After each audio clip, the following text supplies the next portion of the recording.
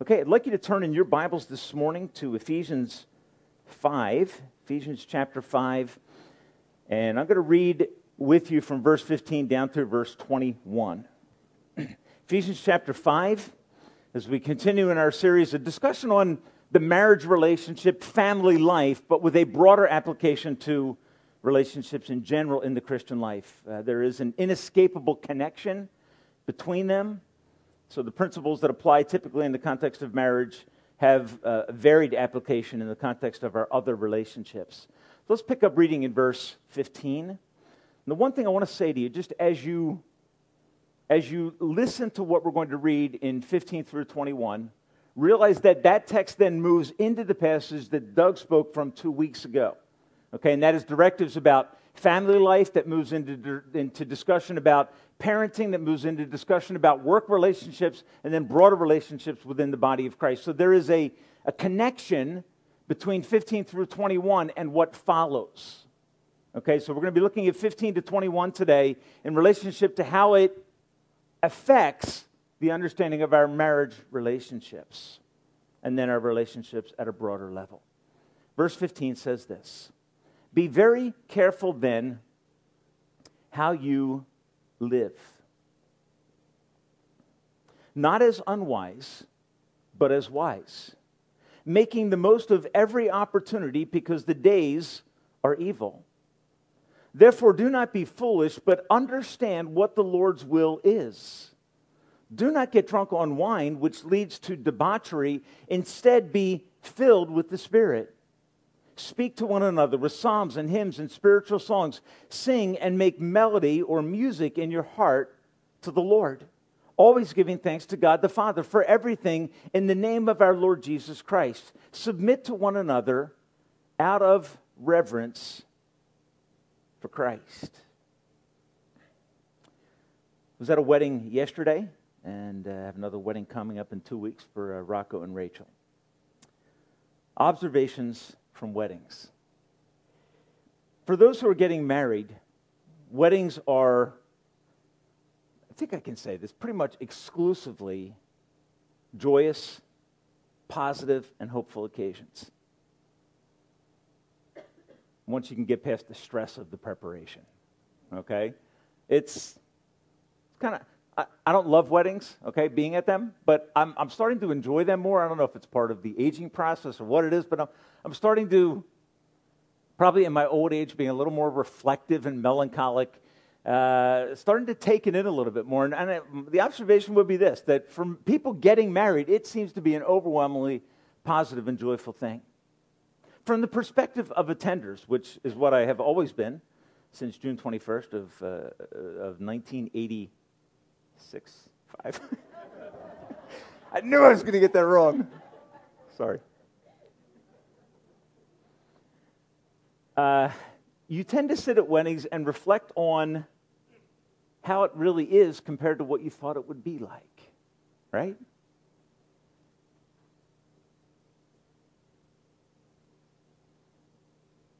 And sometimes we ponder our part in that conclusion, in what it's like.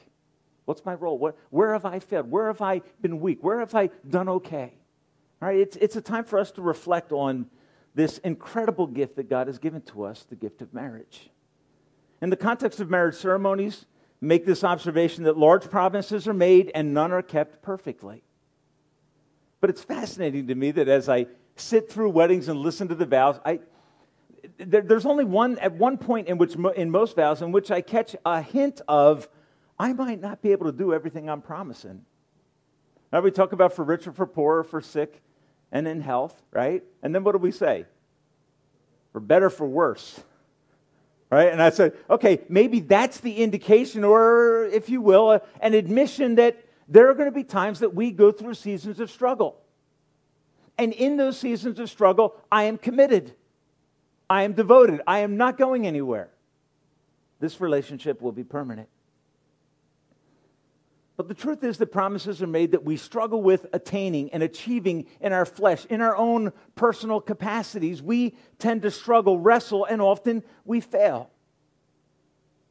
We tend to make little allowance in our commitments for our large tendency towards self-centeredness. Little said about that in wedding vows. What maybe we should say is something like, I promise to crucify my desires every day so that I can love you and serve you and make you everything that God wants you to be. When we sit at weddings, we want the love that we long for in those relationships to be true. We want the innocence, the exhilaration, the joy, the sheer pleasure to be sustainable and the real experience of our lives. The truth is that marriage is the most joyous and demanding of human relationships. It provokes wonderful and happy thoughts. But it is also perhaps the most demanding relationship that you will ever experience. Is there hope for our marriages? And here's what I want to share with you this morning. From the positive perspective, there is hope that our homes can be what God intends for them to be. Is there hope that any of them will be perfect? How many of you have hoped that your marriage from this day forward will be perfect? Would you like it to be perfect? Yes. Do I have hope that it will be perfect? No, I don't. I don't. The problem is not the woman sitting over here to my left. It's not the problem. Okay? I know that it won't be perfect because I'm part of that relationship. And I have to wrestle with a basic tendency towards self-centeredness. That's the essence of our sinfulness. We move into relationships not because of what we bring. I didn't commit myself to my wife thinking, I am going to help her. I was attracted to my wife because I saw a lot of positive qualities that were very compelling to me. And it's in that sense that our marriages are unlike the gospel, aren't they? We tend not to look at what I'm going to be able to do for this person, but we tend to shop for a suitable completer who will meet our needs. It's just our natural bent. We wrestle with that, and it affects our marriage relationship, and it affects our other relationships in serious ways. God in His mercy, however, anticipates our weaknesses, doesn't He? And as Christians, what does He do? He gives to us the blessing of this indwelling presence of the Spirit of God that transforms and remakes us. It makes the kind of life that we should live possible, even though in human terms it is impossible. He makes extraordinary things happen in our hearts and in our lives as we yield ourselves to Him. So what I want to say to you this morning is that yes, I believe there is hope for sustainable love in Christian marriage and in our relationships at large. When and under what circumstances is the question that I want to address. And I want to do it by acknowledging something that occurs in this text in Ephesians.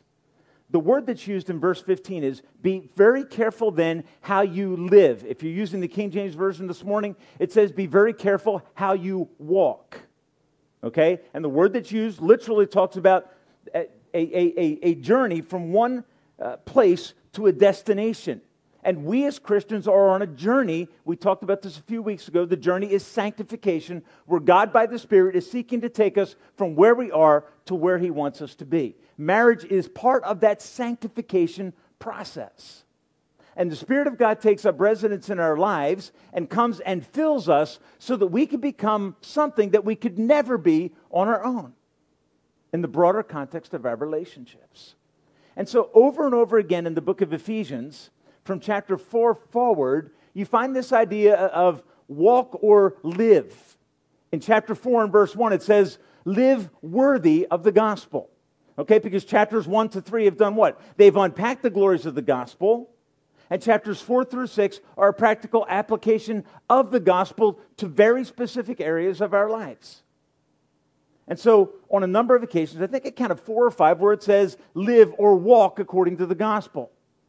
That is, our Christian life is a movement from where we are to where God wants us to be. It's a journey, and a lot of times we don't know what's over the next mountain. We don't know what's around the next corner. So we need to be resting so strongly in God so that we're able to deal with those circumstances as they come into our lives. And I think this text encourages 3 basic practices that will help us in moving in a proper direction in our marital relationships and in our relationships at large. And the first one comes out of verses 15 through 17. And here's what the text says: be very careful then how you live or walk, not as unwise, but as wise. So the first admonition that precedes moving into this deeper truth about marriage is what? Live a thoughtful life. Be a thinking Christian.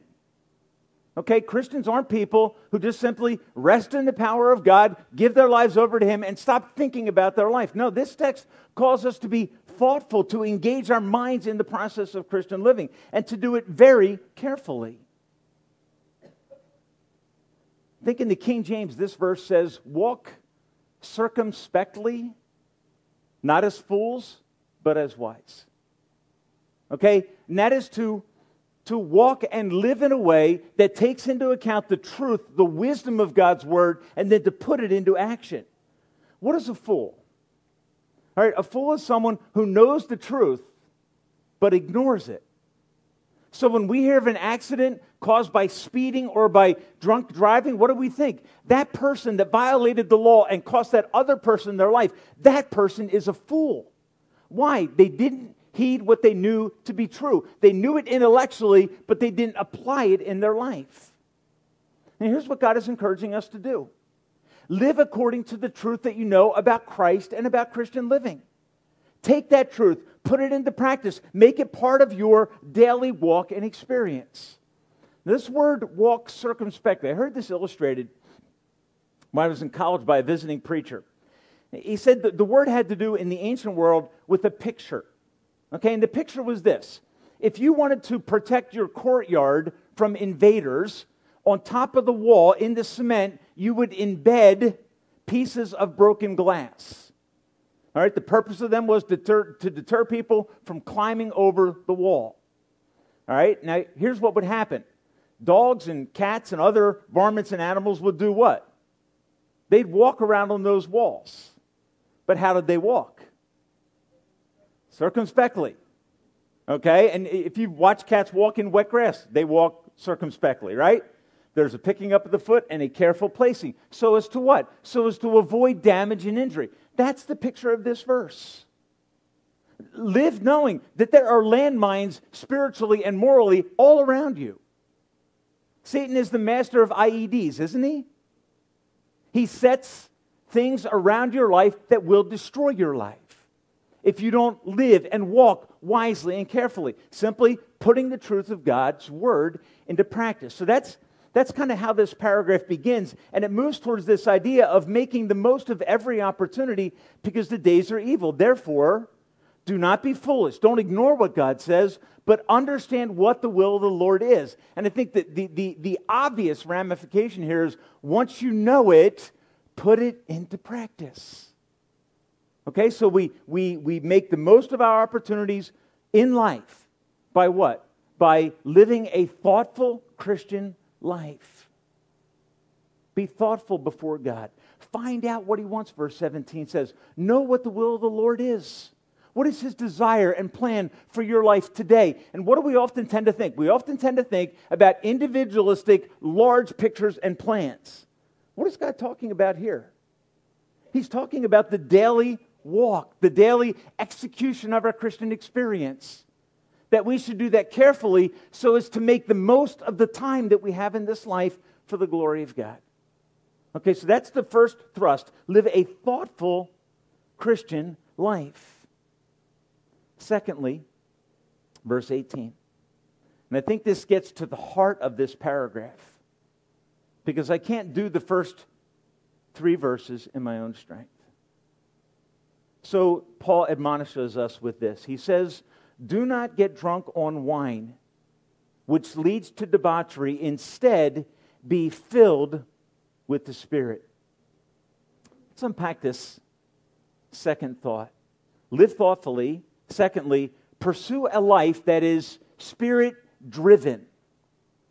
Okay, pursue a life that is Spirit-driven. The word that's used here in chapter 5 is be filled with the Spirit. It's set in contrast to another problem, right? Beginning of verse 18 says, don't be drunk with wine. Here's the picture. It's not a forbidding of the use of wine, but it is a clear prohibition concerning the abuse of wine. Why? Because in this text, it leads to a word, even in the New International Version, that's kind of like debauchery. That's the word. Now, here's what you know. That's not a good thing. How do you know it's not a good thing? Because of how it sounds. Right? It's one of those words they call them, I think I get this right, onomatopoetic. Am I saying it is what it sounds like? All right? So if I abuse alcohol, it will lead to debauchery. Here's what's fascinating. The other place that word is used in the New Testament is Luke chapter 15. Story of the prodigal son. What did he do? He got his inheritance and he went out and what? Invested it on Wall Street and made great amounts of money and lived happily ever after. No, what did he do? He squandered it. He wasted it. Okay? And that's the idea of the word here. Okay? The call from God to us is don't surrender the control of your life to anything other than the Spirit. And alcohol is just used simply as an illustration. Why? Because alcohol is in some ways comparable to the influence of the Spirit of God in our lives.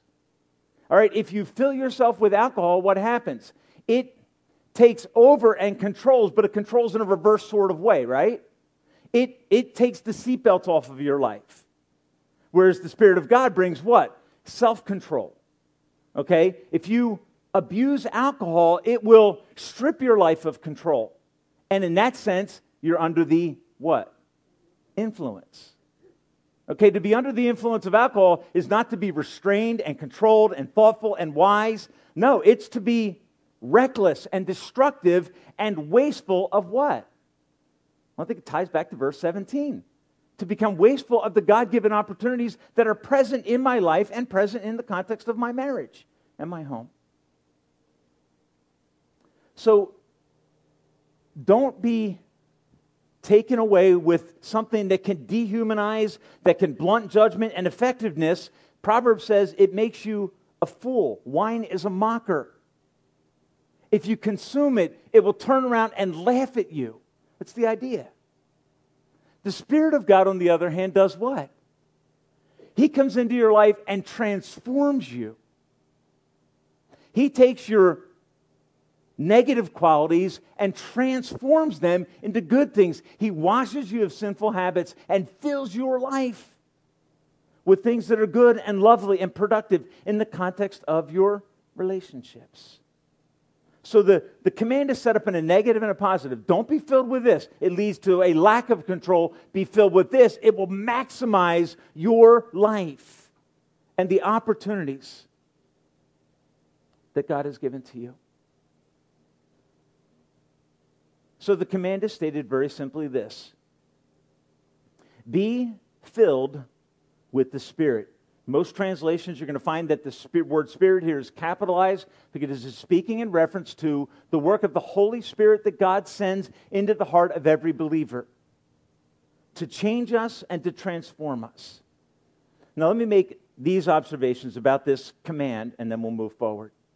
Observations. Number one is that it is, in fact, a command. We are to be actively seeking to be influenced by the work of the Spirit. Secondly, it is to be the experience of every believer. Every believer is to be seeking a greater fullness and presence and influence of the Spirit of God in our lives. And third, it is continual and repeated. Okay, it is continual and repeated. I am in need of this filling of the Spirit on a daily basis. Now, do we live in that consciousness? Often we don't. Okay, often we don't. We tend to get off in ourselves, and self-centeredness begins to take over because the Spirit of God comes to do what? To restrain our self-centeredness and to free us to serve others. He always comes with an effect and with an influence. Now, as you read through the book of Acts, here's what you'll notice about this idea of being habitually filled with the Spirit. Okay, in Acts chapter 4, Peter stands up to preach, and here's what the Bible says. It says, and Peter, being filled with the Spirit, got up and proclaimed the gospel. Acts chapter 7 and 8. It's the story of Stephen, the first recorded martyr in the book of Acts. Okay? How's the story go? It says that Stephen is there preaching the word of God, having been what? Filled with the Spirit. All right, and the evidence of the Spirit's presence is what? There is flowing out of Peter, there is flowing out of Stephen, and numerous others throughout the book of Acts on a repeated basis, and in filling, that is transforming their speech and how they live. All right, why? That's why the Spirit of God comes. And so we're called to be filled with the Spirit of God in such a way that our life is transformed. Now, if you were to say to me, Tim, what do you think is the major key in our personal experience to being filled with the Spirit? Here's what I believe it is. I believe it is a life of surrender, where we are giving up the control of our lives, where we are in prayer confessing and surrendering our lives, our resources, our capacities, our hearts to God on a regular basis. And as we do that, what does God do? God begins to transform you into something that you can't take credit for. All right, it is the work of God that begins to be unleashed in our hearts by the power of the Spirit. Now, what this text does then is, it then moves in verses 19 to 20 to show us what happens when we are filled with the Spirit. Now listen to what it says. It says, and let me just give you this kind of a note grammatically here. Verses 18 through 21, okay, are one sentence in the original language. Okay, 18 through 21, one sentence in the original language. Okay? So what's it say? What's the command that governs the whole thing, and what are the clauses that are attached? The command that governs it all is be filled with the Spirit. All right? What are the evidences or marks of being Spirit-filled? And notice what it says. All right? It says that you will then speak to one another. You will sing and make music in your heart to the Lord. You will give thanks to God. And you will submit to one another out of reverence for Christ. Okay, so what do you find? You find 5 verbs, or if you will, participles that modify the main verb of this sentence. Be filled. And when you're filled, what's going to happen? All right, and these are the evidences of fullness. 4 are spoken. Verbal, audible, you can hear them. And then 1 is an attitude that we will begin to experience towards one another. And that attitude has a direct impact upon our personal and marital relationships. Now, this thought about speaking to one another with psalms and hymns and spiritual songs, singing and making melody and music in our hearts to the Lord, always giving thanks to God for everything in Jesus' name. What's going on with that? When we come together to sing songs of praise to God, what's going on with that? And here's what it is. Okay, it is the time when we are expressing praise, love, gratitude, and appreciation to God for what? For all that He's done in our lives. Now, when you are filled with the Spirit of God to the point that there is joy in your life, that there is appreciation and gratitude, that there is a song on your heart, what happens? You are a much easier person to live with, right? And what do we tend to think? We tend to think, well, if I have this individual in my life, I will be happier, right? This person will complete me and bring joy to me. If you do that with an individual in your life, particularly in the context of marriage, you set that person up for certain failure. They can't be for you what God can be for you. They can't be for you who Jesus Christ is to you in the gospel. Nobody is that good. So when we surrender ourselves to the fullness of the Spirit, to the degree that our lives are being transformed, what happens? Our relationships begin to improve, right? Our marriage relationships begin to experience progress. Why? I'm not so incredibly needy and demanding of the people around me. Does that make sense? If I'm full of joy in Christ, I love being hugged by Victor Kelly and having him welcome me in his joyful and full way. But if he doesn't hug me on a Sunday morning, I'm not going to be ticked off at him. Why? Because my joy isn't tied to that particular relationship. Okay, can you see how this sets us up for failure? And for disappointment in our marriage and in other relationships? we want things out of people, and we don't get the things out of people that we want, we're upset. What does God say? God says, let me fill you. And when I fill you, you come to the place that the psalmist comes to in Psalm 16:11. Here's what the psalmist said. He says, you have made me to know the path of life. You fill me with joy in your presence. So what's the psalmist saying? With God, I'm complete. I'm happy. I have a full life. And other people that come into the context of my relationships are what? They're blessed by that fullness that God is bringing into my life. So as we yield to the fullness of the Spirit, He makes music in our hearts that brings joy to our lives and makes us a blessing to the people around us. Tim Keller said it this way. He said, marriage does not fill you, Jesus does. Marriage does not fill you, Jesus does. And if we come into our relationships with this type of an attitude, it will bring relief to those around us. Last thing I'd like us to look at is verse 21. The outflow of this Spirit-filled life that is full is that we submit to one another out of reverence for Christ. Now, realize, be filled, sing, make music, give gratitude, and submit to one another are all clauses. All right? In the New International Version, verse 21 is given as a separate sentence. In the original language, in the original writing, it's not a separate sentence. It's dependent upon being filled with the Spirit. Okay, you say to me, now, why is that important? Well, because this idea of submitting to one another is not something that is attractive and appealing in the world that I live in. In fact, we live in a world that when you start using the word submit, people react to that word very strongly. They see hierarchy and structure and the demeaning abuse of others and abusive relations. That's what people see and hear. It's why in most marriage ceremonies today, you don't hear very often, I will submit myself to you. Why? Because there's something about that we don't like. It's true for all of us. Okay? It's only when the Spirit of God has so satisfied us that we can be broken free from our natural self-centeredness and then freed to align ourselves rightly with others to serve them. Do you see the difference? And when that attitude is present, what happens? It transforms our marriage relationships. It transforms all of our relationships. Because we are so content with and happy in Christ that we can freely release ourselves. So, verse 21 then says that this affect of the fullness of the Spirit is that it confronts our natural selfish tendencies with the power of the Spirit of God. Okay? The fullness of the Spirit of God does what? He comes to shape Christ in us. He comes to transform us. John 14 and John 16. Jesus said when He comes, He's going to reveal me to you. You will gain a clearer picture of who Jesus is when the Spirit of God comes and fills you and begins to transform your life.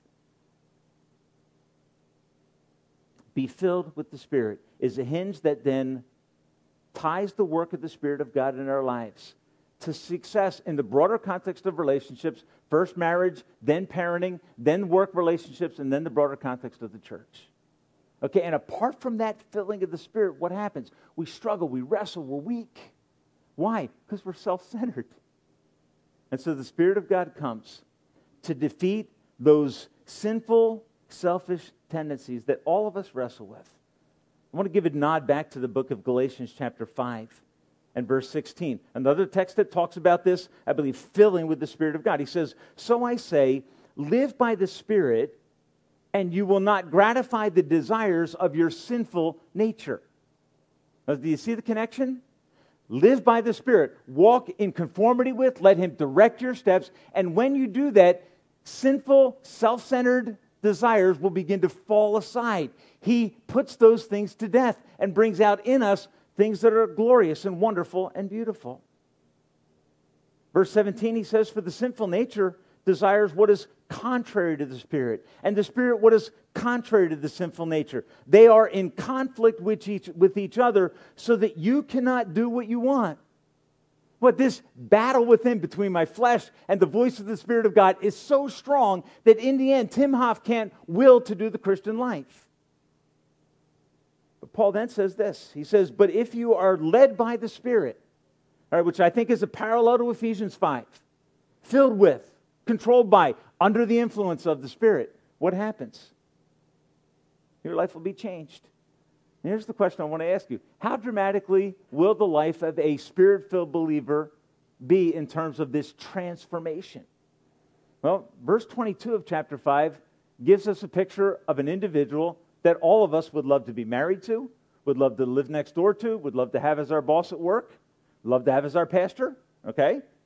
Galatians 5:22 says this, the fruit of the Spirit, or the evidence that He is there at work, is what? Love, joy, patience, kindness, goodness, faithfulness, gentleness, and self-control. Against such things, there is no law. There is no guilt that goes with that package. And when somebody is so filled with the Spirit of God that their life is transformed, what happens? These beautiful fruits begin to hang on the tree of their life. And their life becomes what? It becomes a blessing to everyone around them. You see, here's the connection, I believe. The picture of fruit in our lives is the picture of a tree. It is a tree that gives life. Guess what happens when you get into the kingdom one day? You know what God's going to do? God's going to raise up a tree of life. And you know when it bears fruit? It bears fruit in every month of the year. And it is a blessing to everyone who experiences it. What is God doing through the church? What does He want to do through our lives? You know what He wants to do? He wants to so change us that the fruit of the Spirit is there for people to partake of and to enjoy the benefit of. As we yield to Him, He keeps pumping out these blessings in this fruit that makes your life a tremendous benefit to everyone that comes into contact with you. What a great way to live in our marriage. That we, by the Spirit, become a tree that gives life, a life that bears fruit. That fruit is love, joy, gentleness, peace, patience, self-control. You know what all those things do? All those things defeat my natural tendency to say, I don't want to take my role. I don't want to love my wife like I should, because the demands of that are so selfless when I compare them to Christ. He demands so much. My flesh doesn't say, you know what, God, I want to give myself completely for the benefit of this other person. But the Spirit of God inside does what? He says, yes, do that. And so throughout chapter 4 and chapter 5 of Ephesians, what's happening? You find this persistent recollection or looking back to Jesus as a model of this selflessness, right? Philippians chapter 2 and verses 2 and 3. Here's what God says. He says, or Paul to the church is saying this, make my joy complete by being like-minded, having the same love, being one in spirit and purpose. Do nothing out of selfish ambition or vain conceit, but in humility consider others better than yourself. Each of you should not only look to his own interest, but also to the interest of others. And then Paul concludes that by saying this, your attitude relationally towards each other should be the same as that of Christ. And what was the attitude of Christ? He humbled himself and became obedient unto death, even death on a cross. He freely gave his entire self for the benefit of fallen and broken humanity. And folks, when the Spirit of God fills us, He frees us to experience a mutual love and submission and appropriate fulfilling of our God-given responsibilities and roles selflessly and sacrificially in a way that brings the blessing of God into every one of our lives. It starts with individuals, though, doesn't it? Let each of you be filled with the Spirit.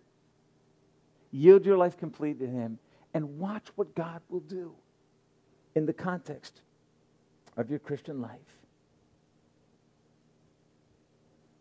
And I believe ultimately this clarification of the gospel that we will enjoy together at the Lord's table, that clarification of what Christ actually has accomplished for us after living the life that I couldn't live and dying the death that I should die, as we partake of that, what happens? We realize that if the Son of God in His utter perfection would give Himself in such a way then isn't that for me an adequate, strong motivation to love my wife like I should?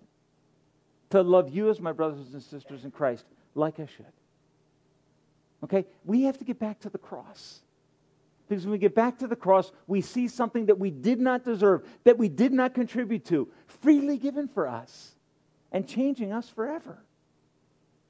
That's what God aims to do in each of our lives. Now, the one question I ask at the beginning is this: is there hope? Can my life change? Can my marriage of 28 years experience progress? Can yours? I think the answer to that question is found in Ephesians 1, where we find this definition of the work of the Spirit. It says, "You also were included in Christ when you heard the word of truth, the gospel that saves you." What is the gospel? The gospel is that Christ lived the life I couldn't live, died the death I should have died, and offers me the hope of eternal life as a free gift. That's the gospel. For every sinner who will trust Him, He will change their life forever. But He does something more. He comes into your life by the presence of the Spirit. Every Christian has this experience. Listen to what it says. Having believed, you were marked in Him with a seal, the promised Holy Spirit. Now here's what a seal is. A seal is a piece of metal that has an insignia on it that is pressed into hot wax. And when it's pressed into hot wax, what does it do? It leaves behind the exact image. Okay? What did the Spirit of God do when He saved you? He impressed upon your life the person of Christ. And His aim for the rest of your life is to transform you into the exact likeness of Jesus. Is that possible?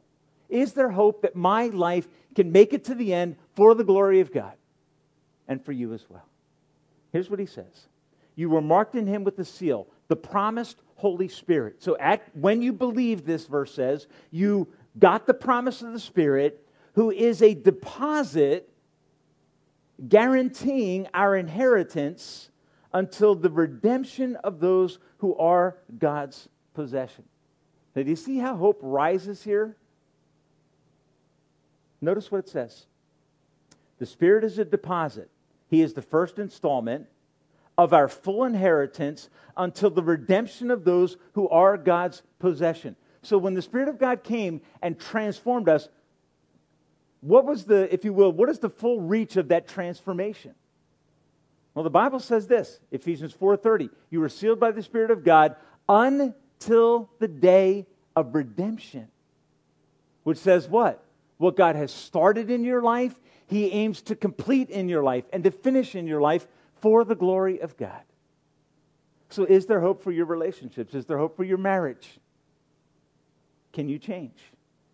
Well, if you have the Spirit of God in you, He is the promise that what God has begun in you through the gospel of Christ, He aims to complete. And He is devoted to do it until the day that Jesus Christ returns to take us home to be with Him. That is why I believe every married person, every marriage-minded person, every single person who is seeking to know Christ and love Christ in their relationships can have hope. Why? It's not rooted in me. It's not tied to my willpower or my strength. It's tied to the indwelling presence of the Spirit of God as we yield to Him on a daily basis. Don't grieve Him. Don't quench Him.